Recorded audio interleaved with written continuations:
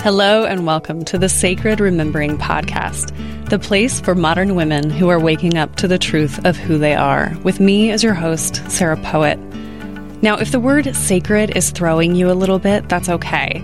Have you had that moment as a modern woman where you went, wait, I left something of myself back there along the way? Well, if so, then you're already on a path of sacred remembering and you're actually in the right place. We know that modern women are rising, but we don't do it by fighting. We do it by remembering who we are and standing in that truth. And here in this space, we remember together through stories and tools and curiosity. And in doing so, we bring forward the place of women in our modern world. Now let's begin.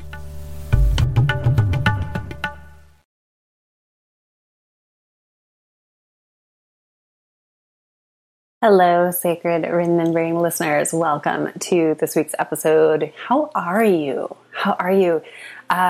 It seems to be getting a little bit more heated out there in the world. And so I just am sending love to each and every one of you. And I'm just here to remind all of us, as I'm reminding myself, that the best way to weather these storms is really to go within and really to listen to the call of our soul, of our sacred truth.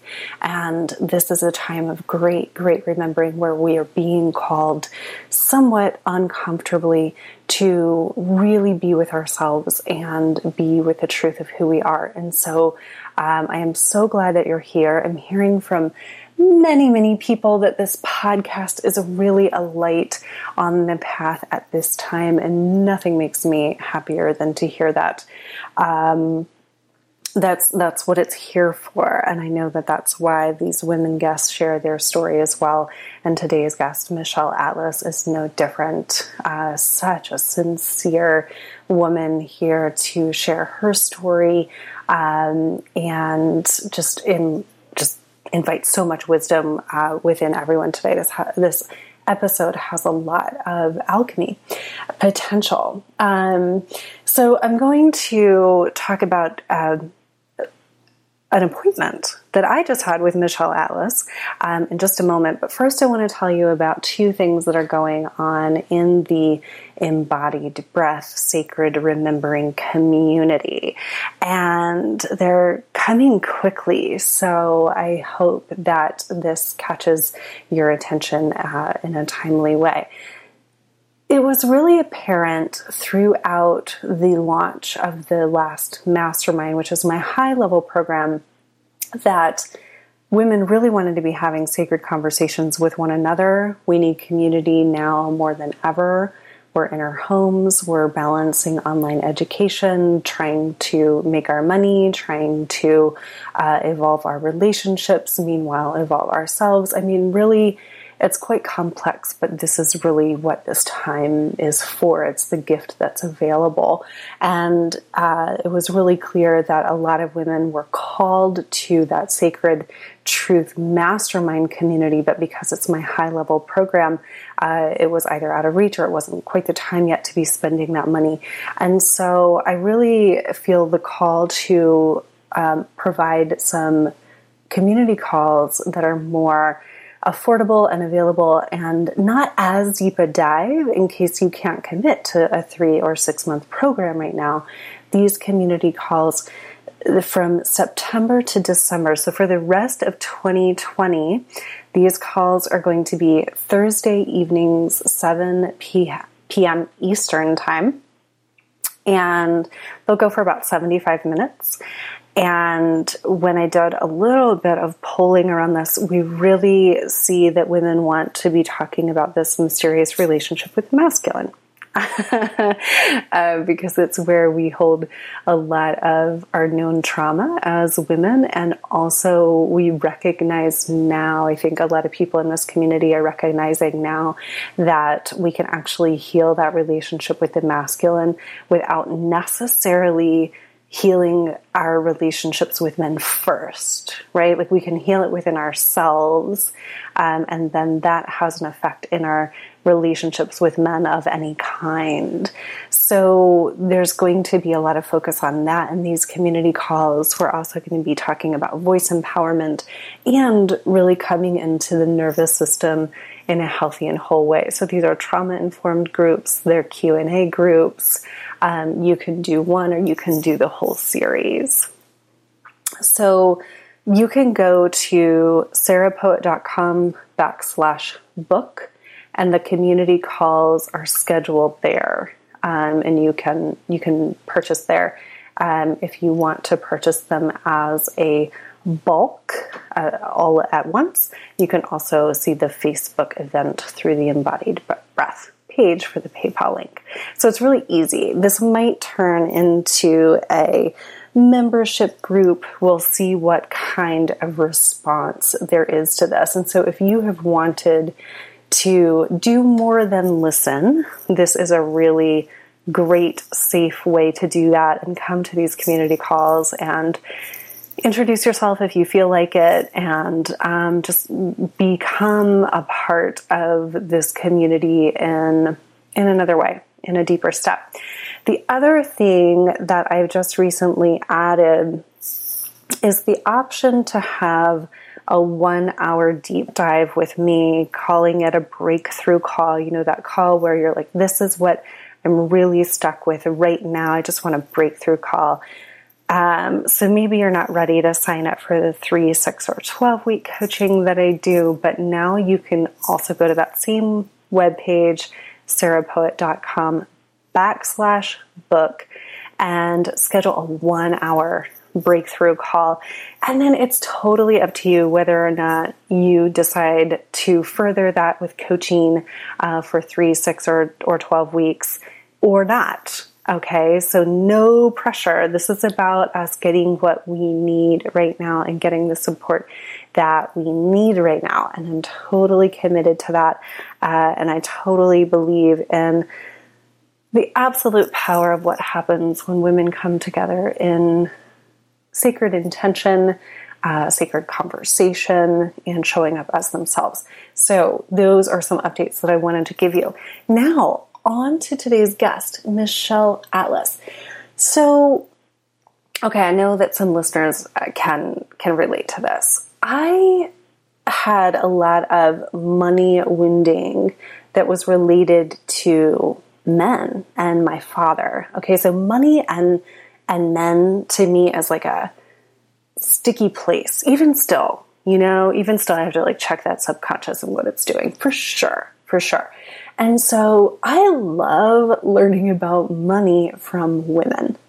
And I really love learning about money from women who have systems, who have done their work around money.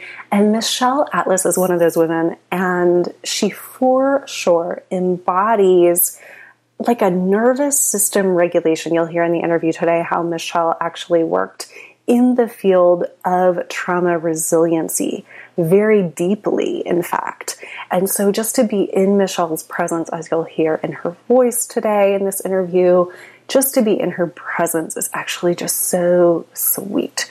So Michelle has a free archetype quiz, a money archetype quiz. And what I did was I took the quiz. It's on her website, which is in the show notes, but I'll also mention here in a second when I find the notes here. It's at michelleatlas.com. Okay. And you can take the money archetype quiz. You'll find it there. And so I got my money archetype results, and then I had a follow-up call with Michelle, which was kind of a breakthrough call as well. And so we talked about what my top 3 money archetypes were, and then we talked about the shadow archetype, the one that I need to do a little bit of work around. Okay, so it was really enlightening. I won't go into that for the sake of time, but it was very empowering, and it gave me explicit next steps. So check out michelleatlas.com.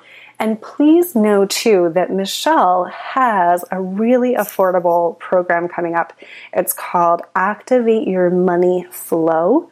Who doesn't love that? And it starts September 7th of 2020. And so contact Michelle via her website, and the link to the direct Activate Your Money program will also be in the show notes at sarahpoet.com today. So this is all there for you. I really encourage you to come into relationship as a woman with your money, regardless of where your money is at right now. Like if you have $30 in your bank account, if you have $3,000 in your bank account, if you have more than that in your bank account, you're probably already looking at your bank account. I don't know.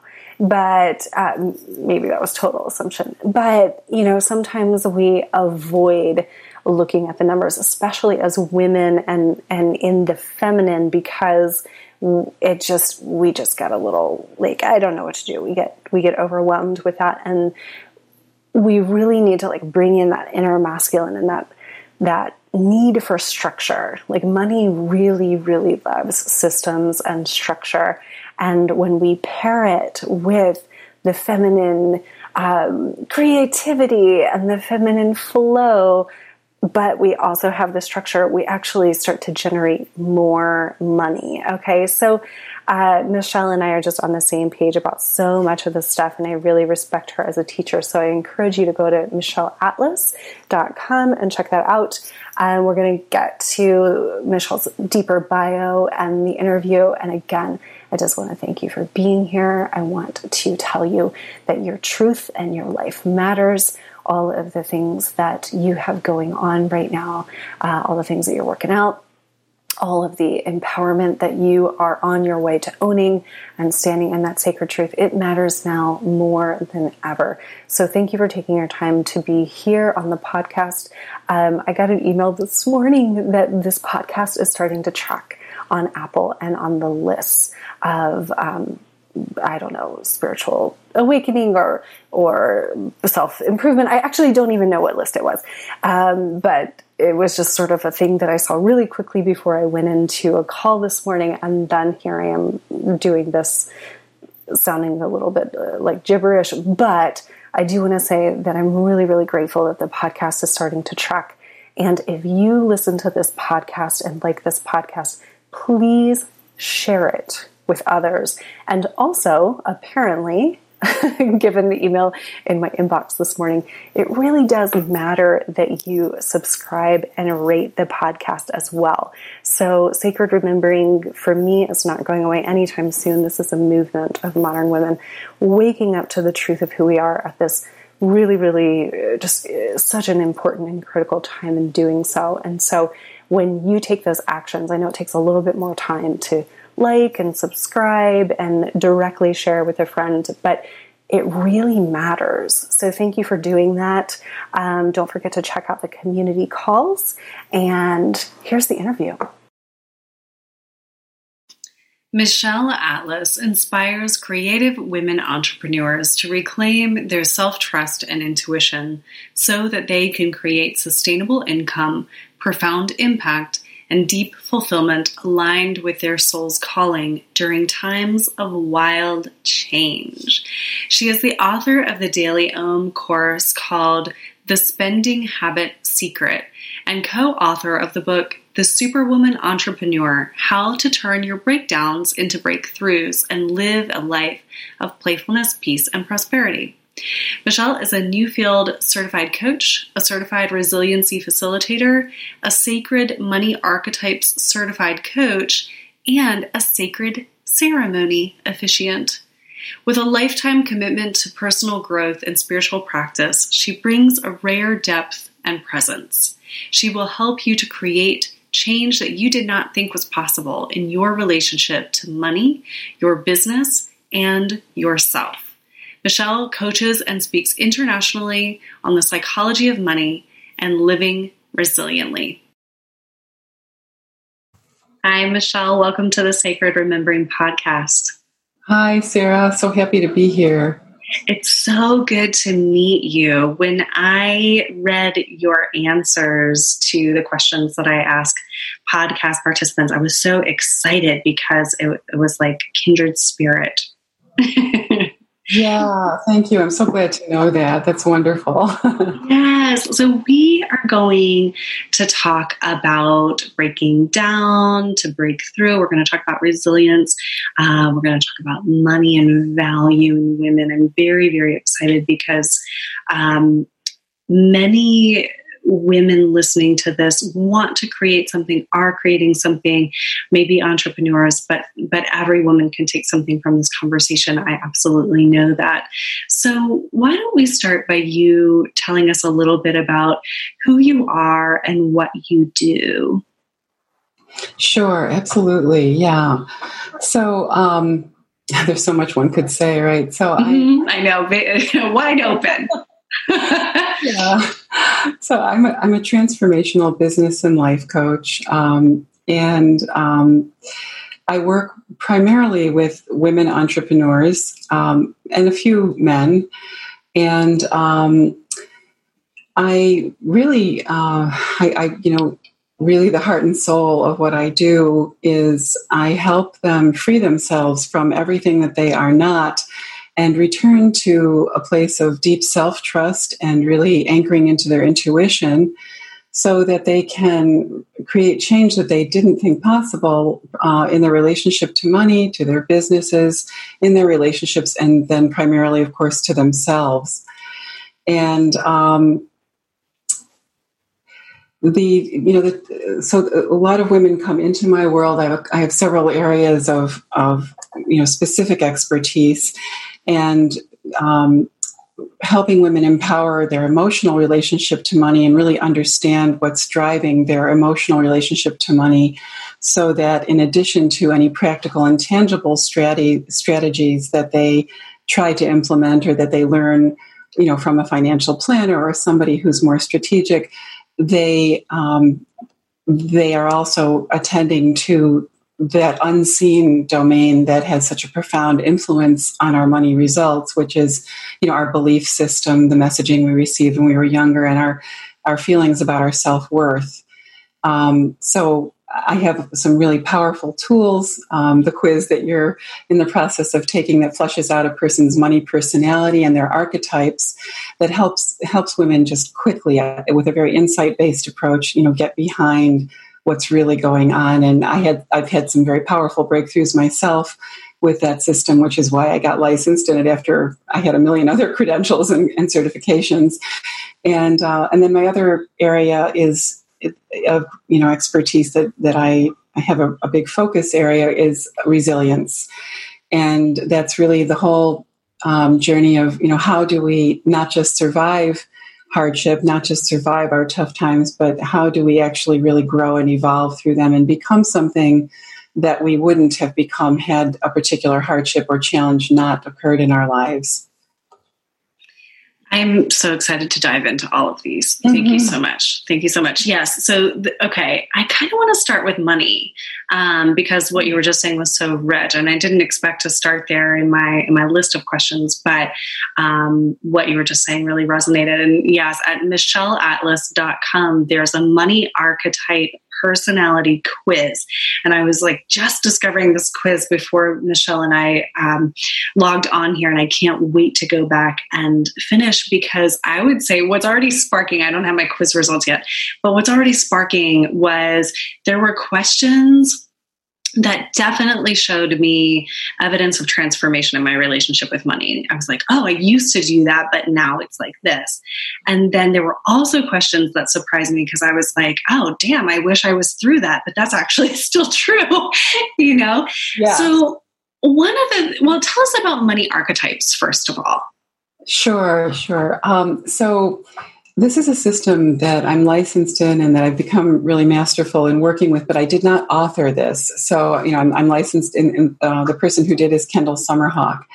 And archetypes are patterns of, we could call them patterns of power. They're patterns of characteristics for those who aren't, maybe familiar with the term, but don't know exactly what an archetype is. it's really a pattern of characteristics that tends to show up together, and so in this particular system, there are 8 money archetypes. And so that means there are 8 different sort of patterns or sets of characteristics. And even though, you're going to score, you might score the same. Let's say, if Sarah, you and I scored similarly, the archetype, those particular patterns would still express uniquely through each of us. So even though we may have some similar propensities, some similar strengths and gifts with money and some similar blind spots, they would likely express a little bit differently because we're unique individuals.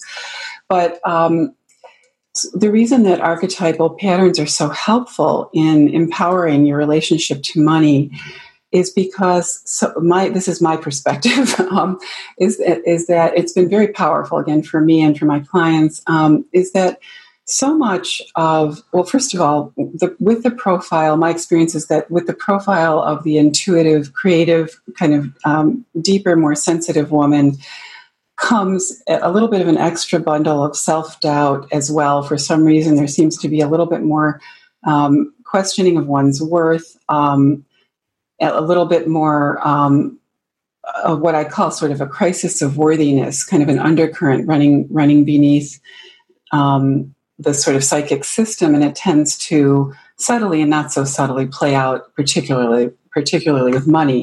So what happens for this kind of woman that I am, that you probably are, and that many of our clients are, is that we read from, there's lots of great books out there with wonderful practical tips and strategies by great money gurus and money experts, but a lot of them are teaching sort of a one-size-fits-all approach to, transforming your relationship with money.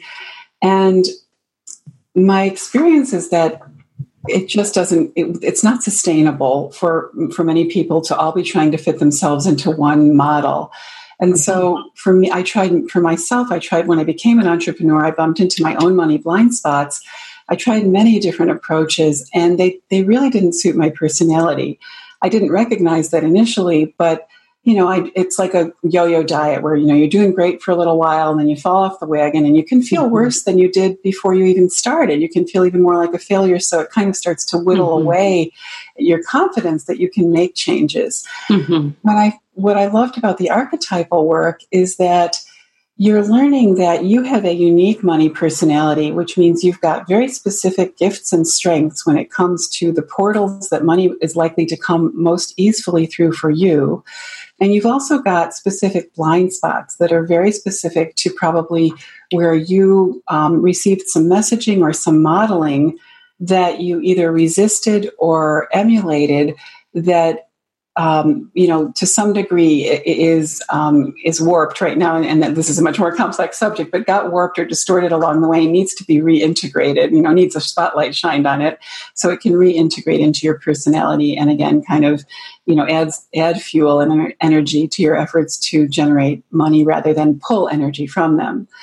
So by understanding your archetype, you're understanding your unique personality, as I said, and there's an incredible, I know for myself and from my clients, there's usually an incredible feeling of, of like well-being, of kind of coming home to the fact that, number one, there's nothing wrong with you if you've had struggles with money, that you were probably trying to be someone else. You were probably trying to be someone that you're not, either somebody that you love that's in your world that has a very naturally empowered relationship with money but isn't you, or somebody that isn't anything like you that you think you should be like, And so it's like a homecoming when you learn your strengths and your blind spots, and the moment you do, you can make choices then to play to your strengths, again, which expand your potential for earning and for growing your business and your life. Because how we do money is how we do so many things. So when you change your relationship to money, you're changing your relationship to your value, to your worth, to how you show up in love. There's a very profound correlation I found between love and money. And when you illuminate your blind spots, you're no longer in your specific blind spots, not somebody else's, but yours, because your archetype. You are then in a position to not continue to feel like a victim of circumstance, like where you feel like this victim of something that's holding you back that you can't see, where you keep getting the same results, trying different things, but something's in the way and you can't put your finger on it. This will illuminate what that is. So I know that was a bit of a long, detailed answer. I hope that was clear. No, that's really wonderful. And I really hope that many listeners go over and take that quiz and get this information that is so empowering. And I love so much of what you said, and what you said about, you use the word homecoming. And I really want to lift that up and lift that sort of into the consciousness of possibility for many women listening who do struggle with money, that there is a place where you come into right relationship and homecoming with money. And, Yes. and like, what a blessing every time we get a snippet of that, or like a true homecoming. And so thank you for speaking to that and for doing that work. I also just really want, because so much of this podcast and so much of what I do is about truth telling and just, taking the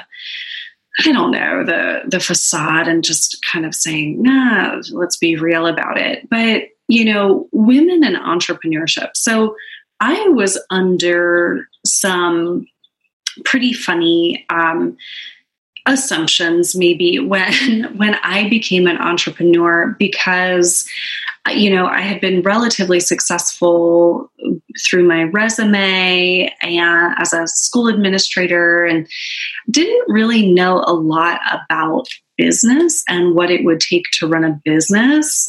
Definitely still learning. My LLC just turned 3, even though I did not go full time that early.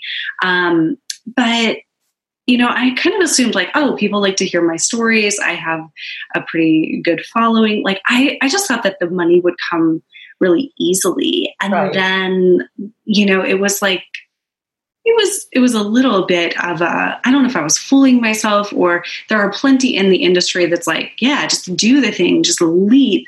And I really love being realistic with women entrepreneurs who are really thinking of making a pivot. Like, it's not just magic. It is not, That's right. That's right. easy, lucrative magic. Yeah.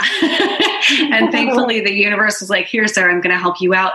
But like, it took refinancing my house. It took eventually selling my house, which was a choice also on a soul level.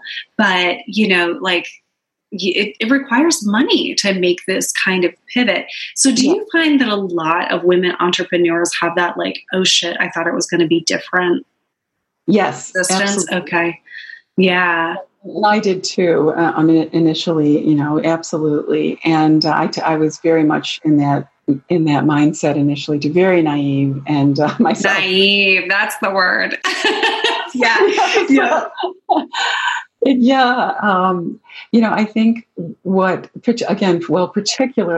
particularly women who are committed to transfer to various modalities, service modalities that involve transformation, or, the creative arts, or all of those domains that are really kind of,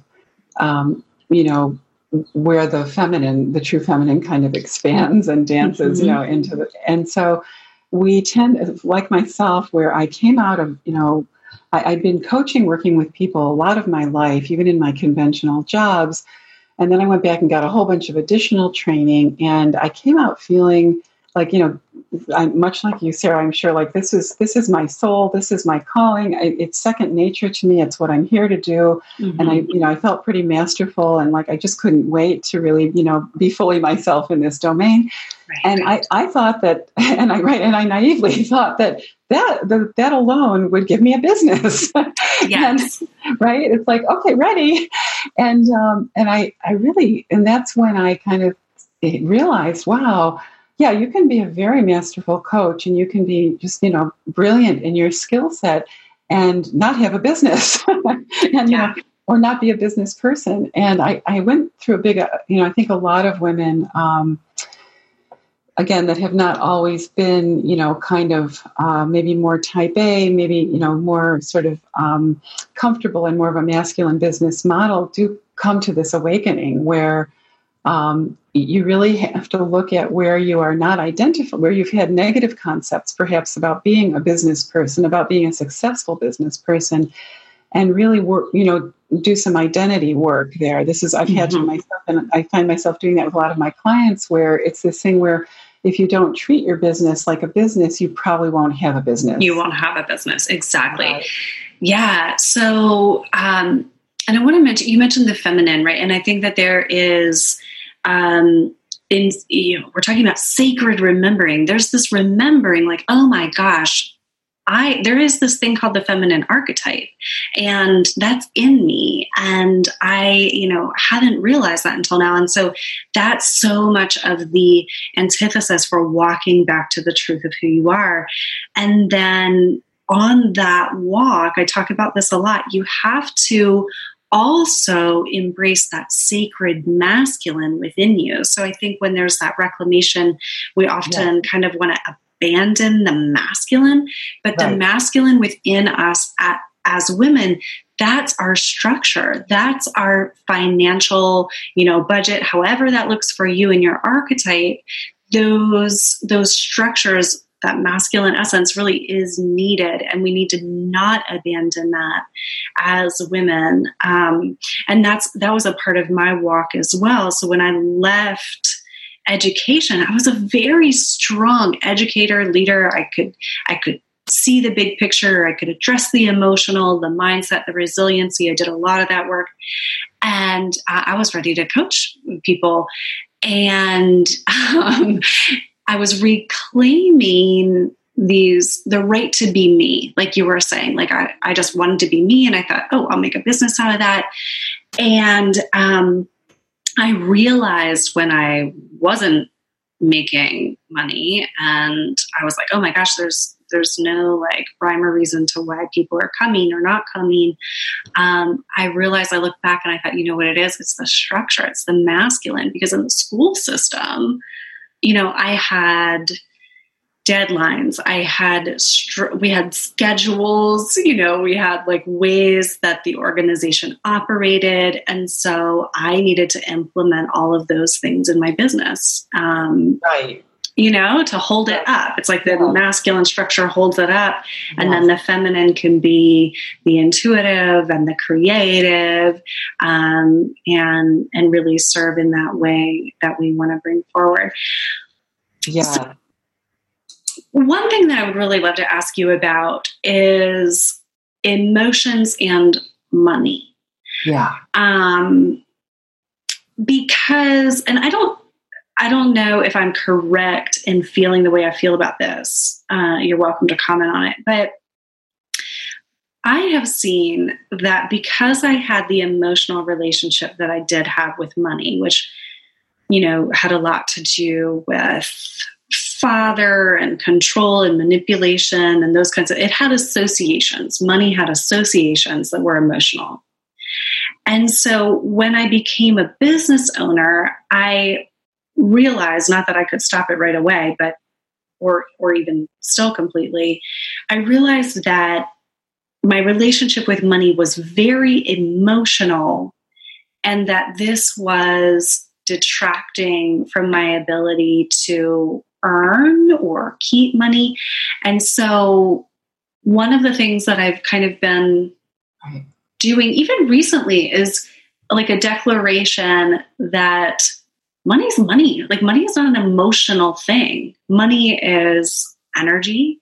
And so I've been like clearing the emotions from the money. What are your thoughts on that topic? And there's plenty I don't know about that, but I think you're going to have some wisdom here.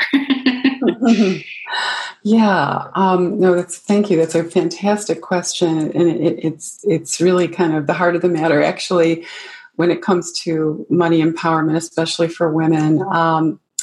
So a couple of thoughts for starters. What I love to help people understand is that money is actually neutral. And if, we are the ones who superimpose the emotions, the stories, the narratives onto money. But if we just kind of, for a moment, think about money as being completely neutral, like a blank canvas, and you're the painter, it really can kind of shift things right off the bat, where it sort of helps you objectify and sort of claim and step back with your stories and your narratives, and to sort of take them off money for a moment and realize that money's innocent. it's kind of what we're bringing that gives it its charge. So what I have found is that what I always say is that that our emotional relationship to money, that healing that and really again illuminating that, so that we can stop living as a hostage to narratives and stories that were never our own, but that we have swallowed whole somewhere along the way. That that emotional relationship to money is, and empowering it is one wing to the bird, and then the other wing is the masculine, like you said, the practical, tangible strategies, and we really need both to create sustainable income and sustainable change in our relationship to money. And and so the most insidious emotion that I see particularly among women, sabotaging like crazy from behind the scenes, is shame. And shame tends to take many different forms. It sort of wears different outfits, in different people's personalities. And so for the more sensitive, creative, intuitive type, sometimes there's shame around being successful. Sometimes there's shame around not being successful. Sometimes, right, there's shame about having a lot of money, or not enough money, or asking for money, or talking about money, and so all of these things fall under that emotional umbrella. But what I can tell you for sure is that our connection to money is a relationship like any other relationship. And so when we think about it that way, it's like any other emotional relationship where, if you told a child or your partner, your significant other, that they didn't matter or they shouldn't matter, for example, a lot of spiritual folks go that way, like, money shouldn't matter. It doesn't really matter. Well, if you told someone else that you loved that they didn't matter, would they be magnetized to you? Would they, I really want to be close to you.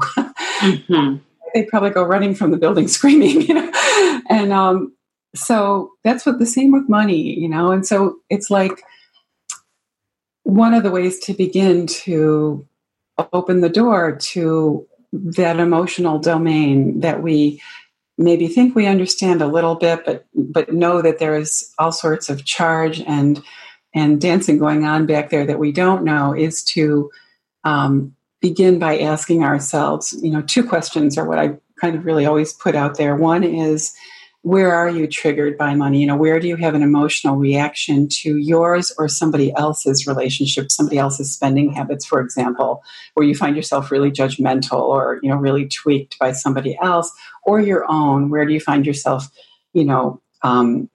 especially excited, or, kind of hyped up, or where do you find yourself ashamed or berating yourself, those kinds of things? That's where there's going to be some shadows lurking that are probably loaded with emotion. And the other thing is really asking yourself how you would characterize your relationship to money. Is it respectful and loving? Is it is it avoidant? Is it anxious? Is it, what is it? And, do you think it shouldn't matter, or do you think it does? Do you constantly tell money it doesn't matter? And so there's a lot. It's a massive, massive domain to really explore, and it's the area I have found that changes everything. You can have the best financial planner in the universe, financial advisor in the universe, and if you're loaded with a lot of invisible emotional, you're carrying a lot of weight there, it's going to be very difficult for you to have an empowered relationship to money.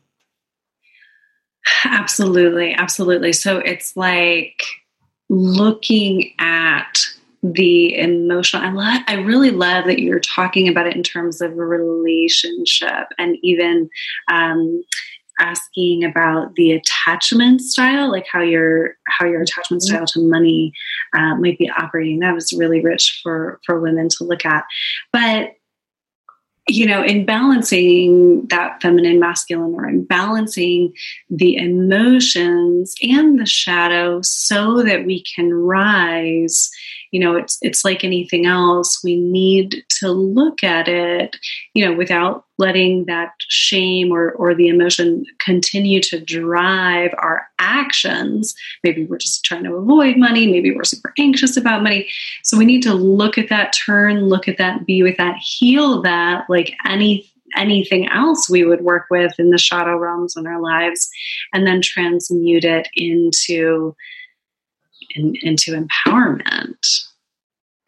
Right. And it will, once you see, because so much of what drives us with money initially is invisible often. Mm-hmm. And so, you can't change what you can't see.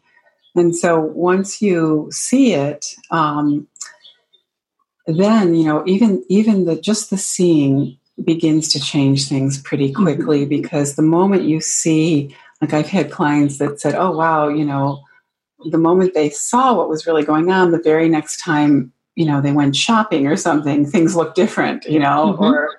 And I've had those experiences. I've had some very profound experiences like that myself in the areas I felt stuck. Yeah. Yeah. And being willing to see, because a lot of women and entrepreneurs, and like the magical thinking, we just like expect the money to like poof, right, come, or we're just like, oh, I'm not going to look in the bank account because I hope it's there.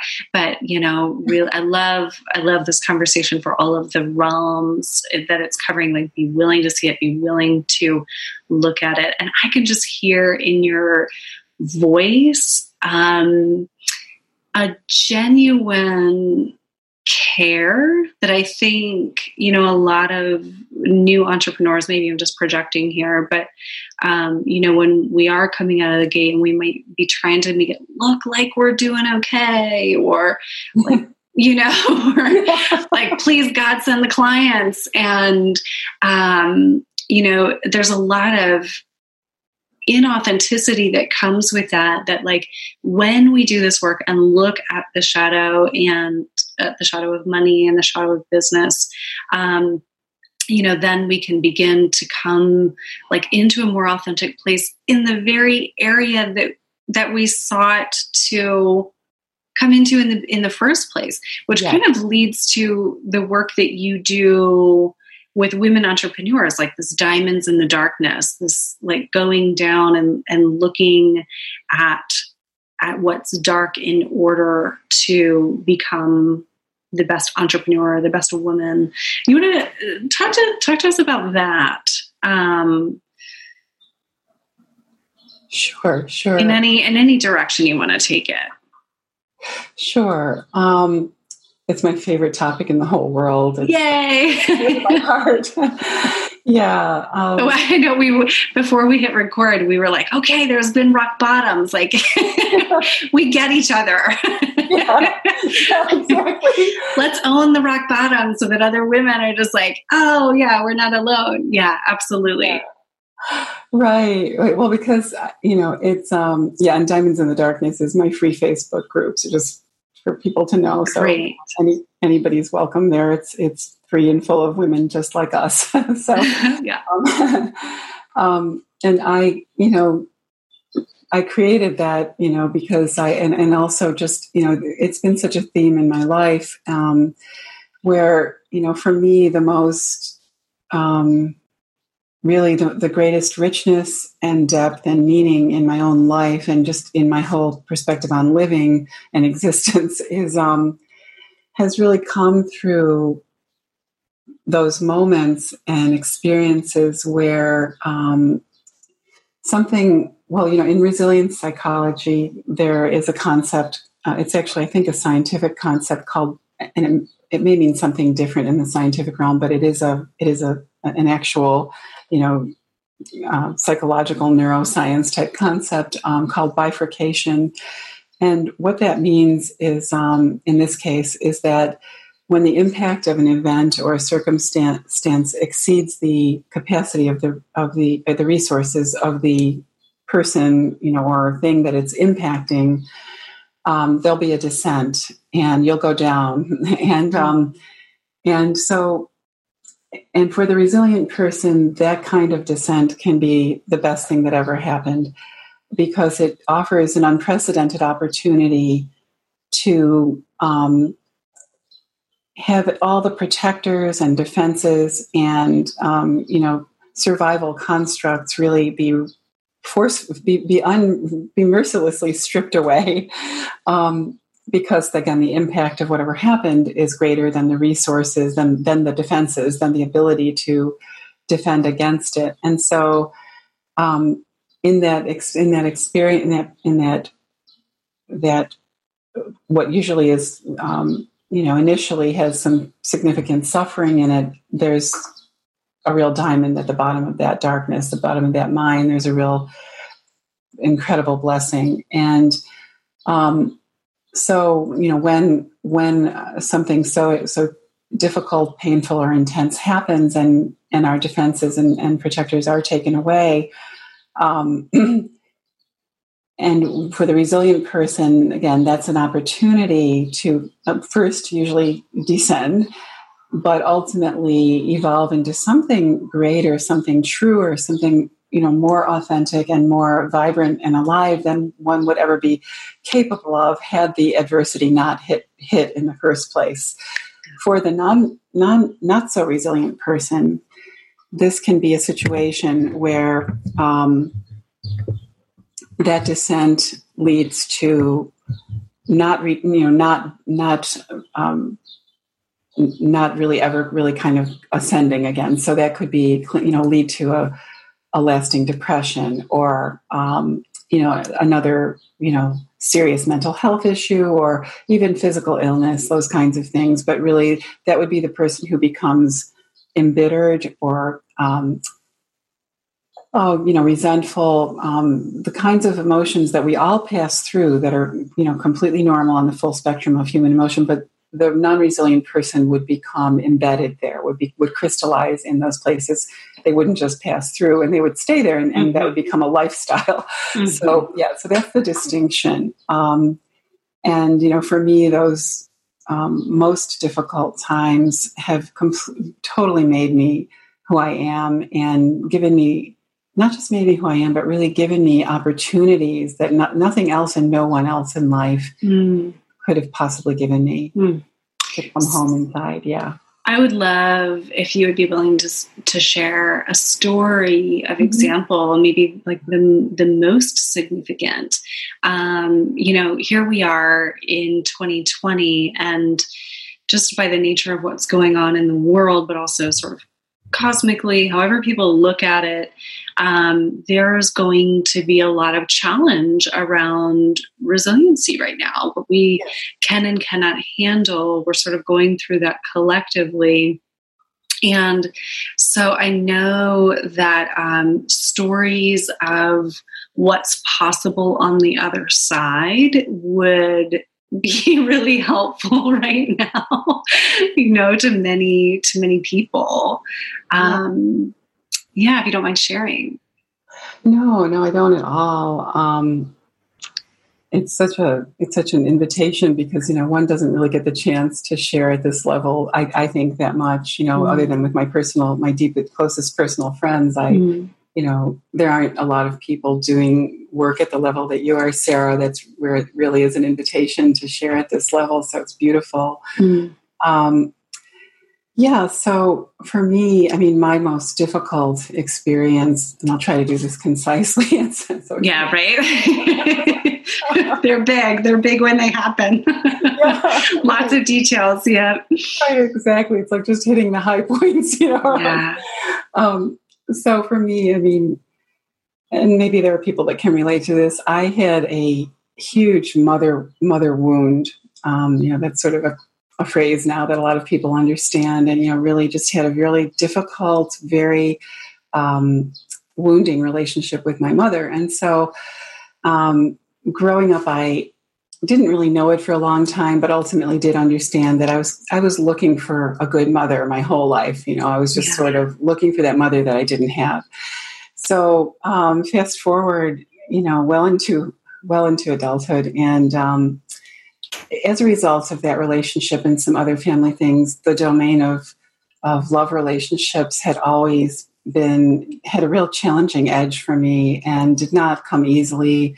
Had a lot of difficult experiences where my work and my professional universe always came with great ease and kind of just really flowed for me. I noticed a distinct difference in the way that I knew myself in the professional domain as opposed to the way that I struggled to know myself in that intimate relationship area.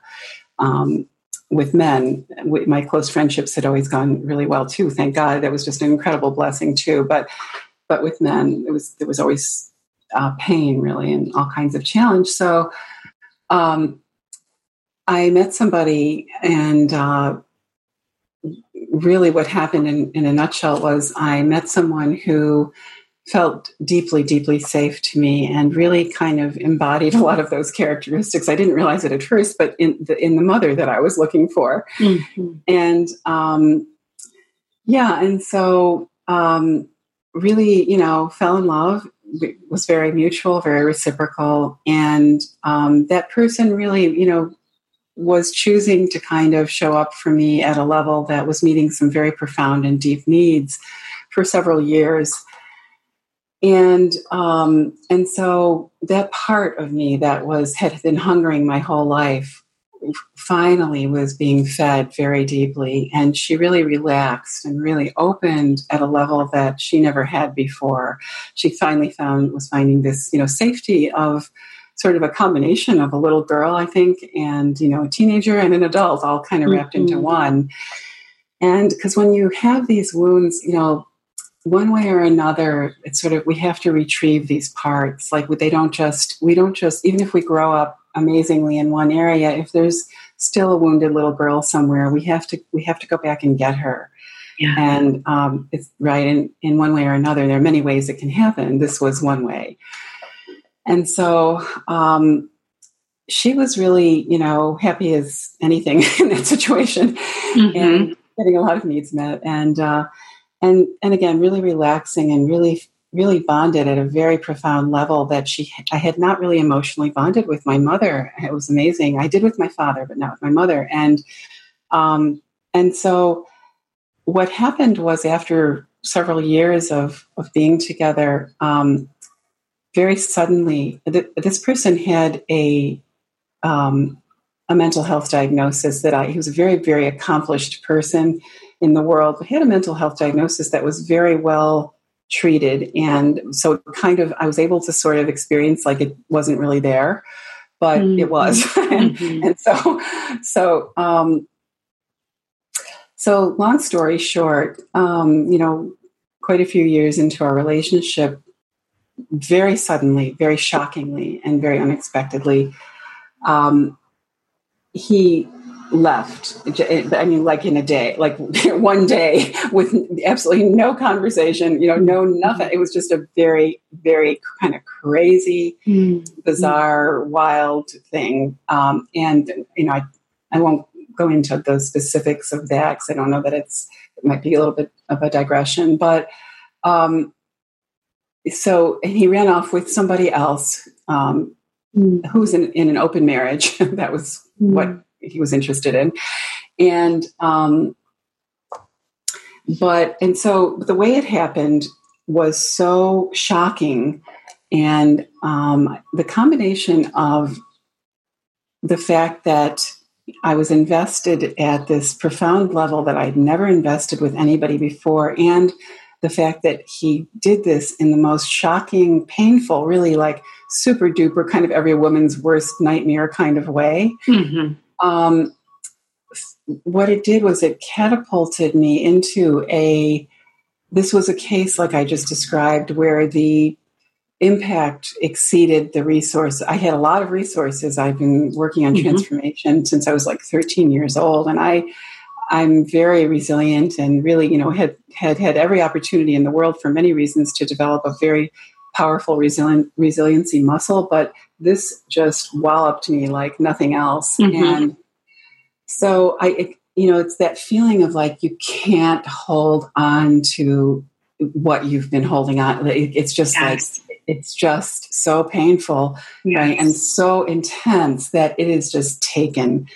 And so I was just thrust down, and it was, and so for a period of, I have to be honest and say that right from the get-go, I've been steeped in spiritual practice a lot of my life too. I lived in an ashram for 12 years and just, been meditating for 40 years. So I had a lot of resources, but, and a fair amount of wisdom. So I kind of sensed like very early on, the people in my world, my dear friends were like mortified, and I could have played victim. The way it happened was a perfect setup for everyone was infuriated with him, and I could have played victim of the universe here, and no one would have stopped me. Everyone would have said, absolutely, that's the truth.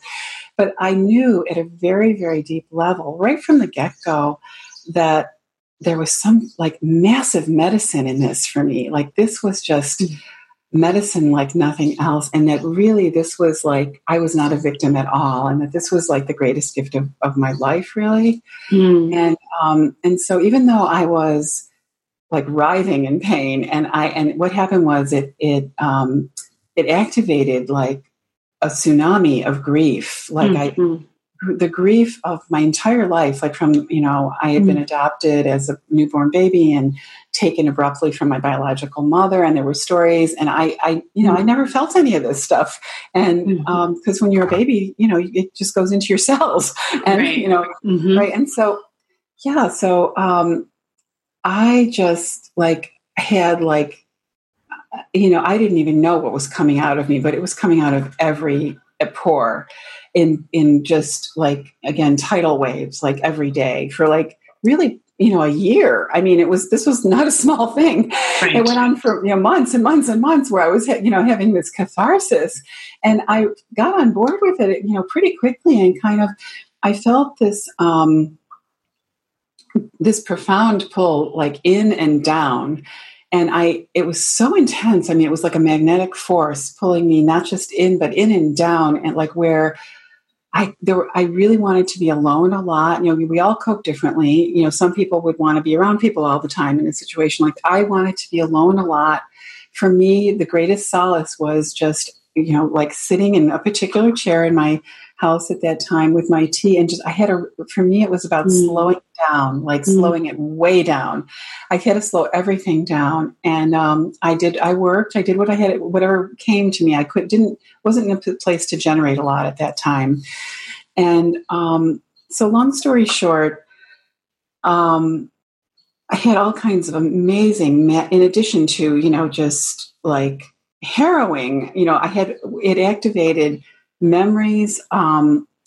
It pulled me so deep and so down, so deeply downward in myself that I started to have I had visions of what happened at my birth that I'd never, that I could never have remembered before. Right. I started to see things, I had all kinds of like harrowing moments of where I think as an infant I was terrified, but who knew? And so like this kind of thing, I also had some phenomenal visions. I had, I was, sitting in my living room and saw an eagle flying over me once, multiple times, and that's a very powerful medicine animal. And I saw hummingbirds and I saw eagles, and I was having visions, and I was having these memories, and I was, so it was like the best in the world. It was the richest. Right. Oh my God. Right. It's like true magic. Yeah. True magic that you cannot, and I'm absolutely convinced that, I said to my friends 100 times during that period, I could never, I needed this more than anything in the world, and I could never have brought this on intentionally. Who in their right mind could bring that on intentionally? Right. But the soul knows, like the soul knows that you need it. Yes. Yes, exactly. And, eventually, and then it's like the question is, okay, like, when does it kind of start to shift? How and when do I begin to emerge again? Because you don't want to rush it, and you also don't want to, it's so intense. You can kind of, you start to feel like, am I drowning? What's happening? And so there's a very fine line, I think. And like, I help people, I'm sort of the midwife for for others with this kind of thing now too. And, there's a fine line between when you begin to, evolve into the emergence again, where when do things just sort of start to normalize into a new coherence again? Mm-hmm. And that's unique for each person. But, for myself, I remember, this was like 8 or 9 years ago at this point. And that was when I entered my really long-term deep dive, one of my coaching certifications that was especially transformational. Mm. And that was kind of my bridge, where I said, okay, I'm going to rejoin the land of the living here. But I was in this sort of transformational container where I could keep crying, and keep having my experiences, and people actually understood, and they would say things like, "This is going to make you an even better coach," instead of saying, "Oh my God, you're crazy. We can't certify you." Right. Right. So, and then that just, over time, it just took time. It really took time. I mean, I'd say that the whole journey for me took a period of years, but I will never need to look for my mother in a man again. Yeah, right? Done. Done.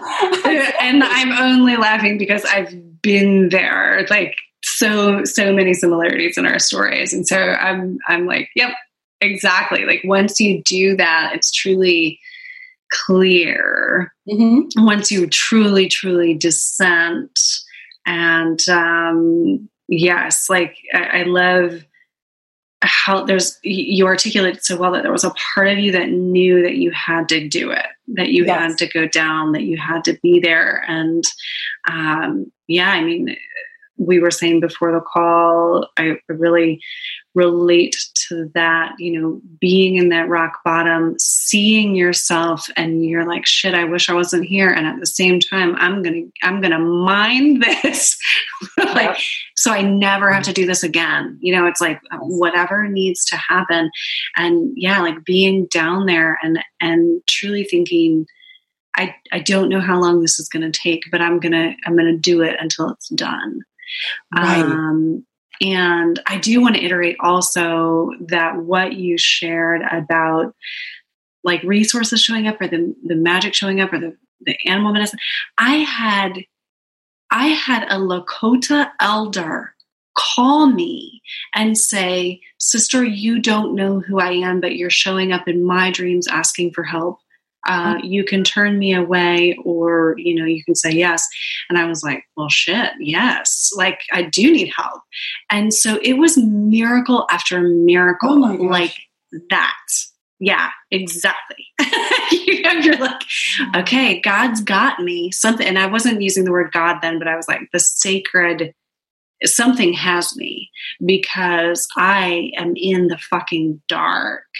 Right. And a Lakota elder is calling me. And so you're like, okay, this is all part of the great mystery. It's all part of the design. I have to do it. I have to mine. And like you said too, I'm sorry I just want to share for women like this, this is possible. This is like how we get some of the richest parts of ourselves. And I love that you use the diamond, because the diamond heart, like the diamond consciousness of the heart, was something that I truly found as well. Actually, I distracted myself a little bit with that excitement about the diamond. So anyway, we'll move on, but it's like, yes. Go say yes to the going down. But how do women find you? Do they find you while they're in it? Do they find you afterward? Are you known for this work, or what attracts women to talk about this? Like, for example, in that Facebook group. Mm-hmm. Right. Well, in the Facebook group it's all women entrepreneurs who are, and in the group mostly we're kind of working with like this particular period of time, this pandemic time, and this sort of amazing opening and opportunity that it's providing to go deeper, within ourselves and kind of the journey that this is catalyzing and sort of, how are we going to become more ourselves through this? But all stories and all versions of this Phoenix journey are welcome for sure. Anywhere around me, they're always welcome. And and so in terms of how people find me, people find me through both, I'd say. They come in the door, either through referrals from clients or through speaking opportunities like this, basically, is how my business tends to continue to blossom. And but my women come to me either really resonating with this, I'll just call it the Phoenix journey, because there are many other archetypes we could use, but that, then we kind of know what we're talking about here. This resilience, this profound resilience. Yeah, the rising. Right. And so, either knowing that I do this work and being drawn in for an initial conversation and exploring whether or not there's a fit to work together in that way, or very often women come in my door through this kind of desire to empower their relationship to their worth and money, but which usually leads in, which I'm going to say at 99.9% of the time, leads into instant discoveries about other areas of life where they're navigating a deeper descent or, a massive change in some other area, because money, our relationship to money is mirrored in everything. So I'm not sure if I'm answering your question. No, that's great. Yeah, I think what I was just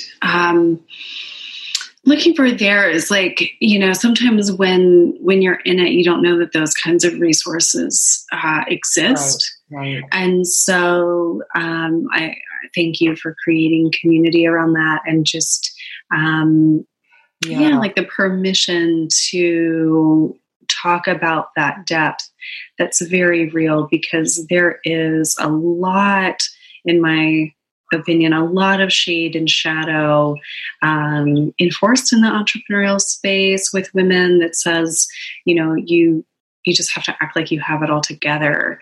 Yes. And then I think that, and maybe we can begin to wrap up with this thought, but for me, that really continued to enforce almost a shadow side of resiliency. And I've written about this on my blog. I really play with this concept because like you, I was an incredibly resilient person. Life had given me enough things that I had to overcome. I knew how to overcome. I knew how to bounce back. I knew how to handle it.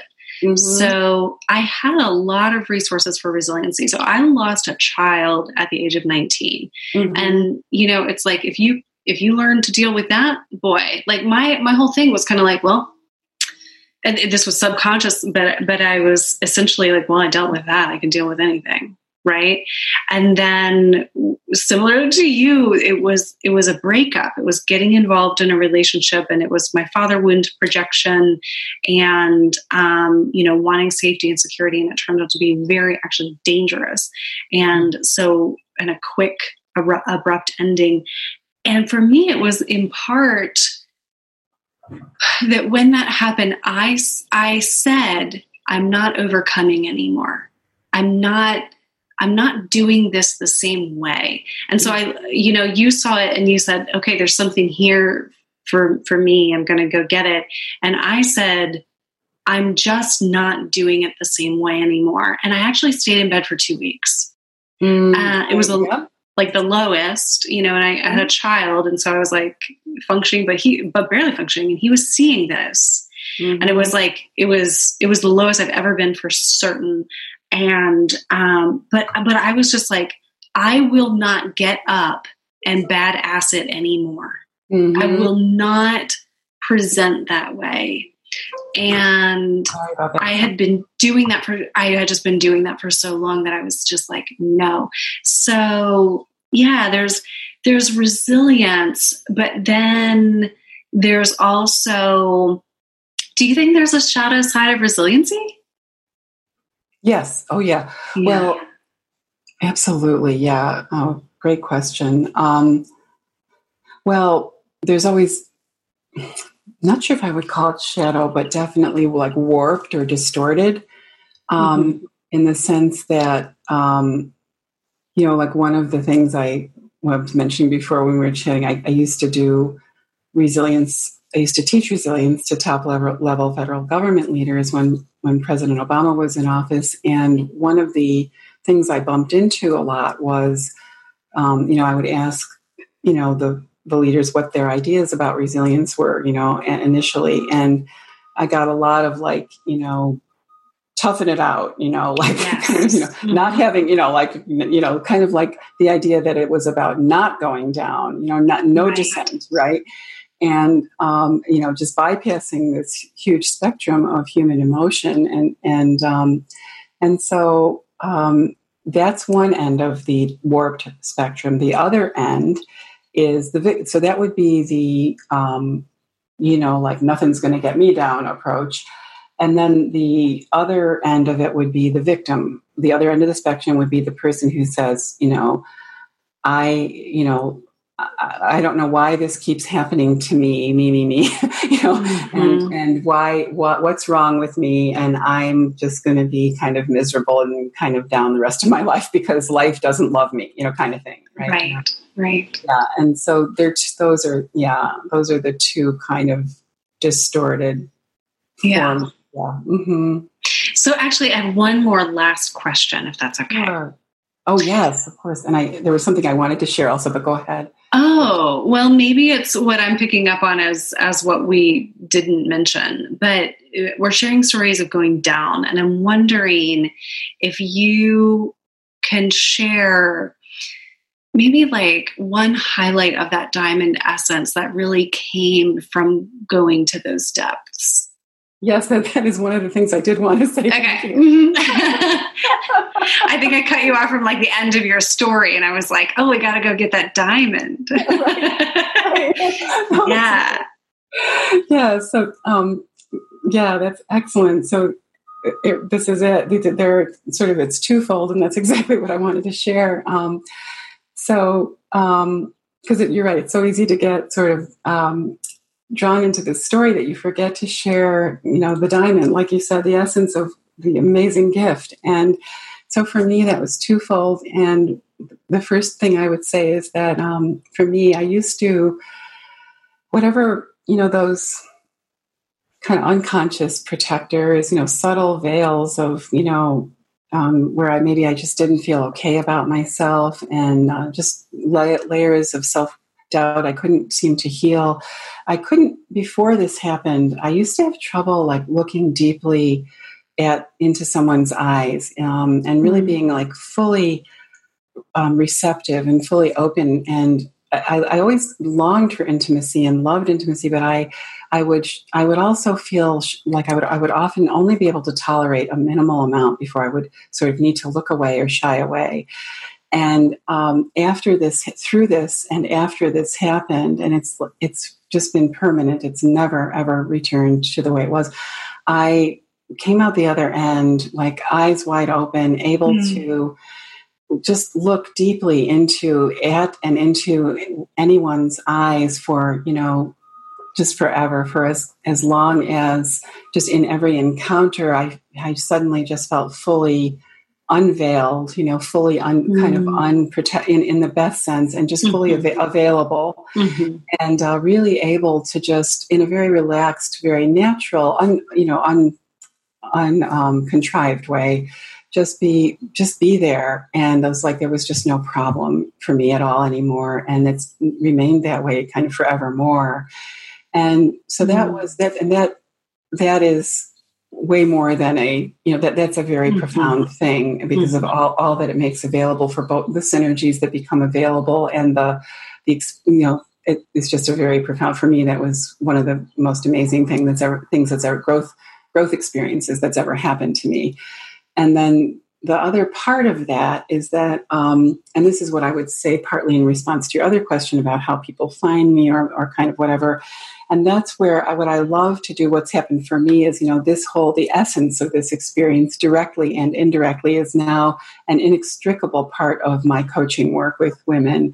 And it's just, it's who I am. It's what I live and breathe. And so no matter what we're talking about or what the issue is, the heart and soul of this experience of freeing oneself from what they are not so that they can get to that diamond, again, at the bottom of the mine. And, so it begins to pulsate and sparkle and shine again is what it's all about. And so I love to help women who do come to me with either in the thick of a very profound story like ours or on the other side of it, think about how they can blend that story into their business in some way. It doesn't have to be direct, but somehow not leaving that precious part of themselves out any longer from anything. So beautiful. Michelle, thank you so much. We need to wrap up here today, but I feel like we could go on and on in shared stories here, and that would be wonderful. There's like a cup of tea in front of me. There's a thunderstorm outside. I feel like I could just sit here all day.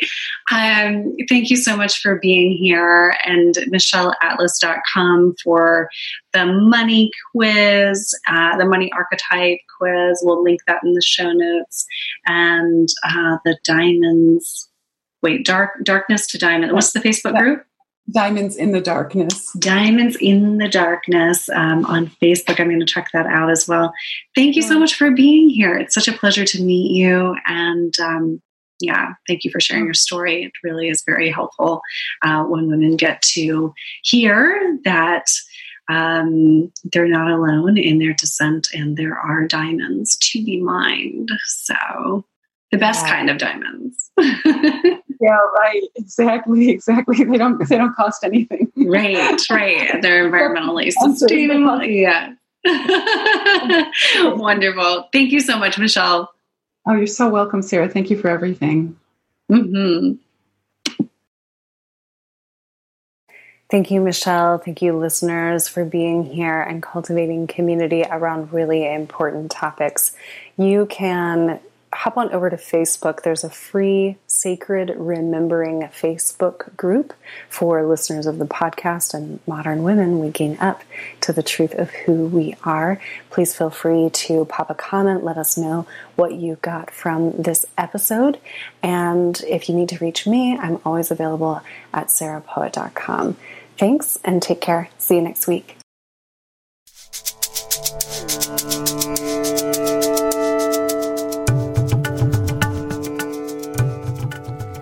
This is Sarah Poet of Embodied Breath, and thank you so much for listening to today's episode. I'm curious, what was your biggest takeaway? Remember that you are not alone on the sacred path, and women are rising now together. You can visit my website, sarahpoet.com, for more tools and inspiration to support your sacred remembering path. Please be sure to check the show notes, subscribe to this podcast, share with a friend, and leave us a review wherever you listen to podcasts. I love to hear from you. Stay connected, and here's to your path of sacred remembering.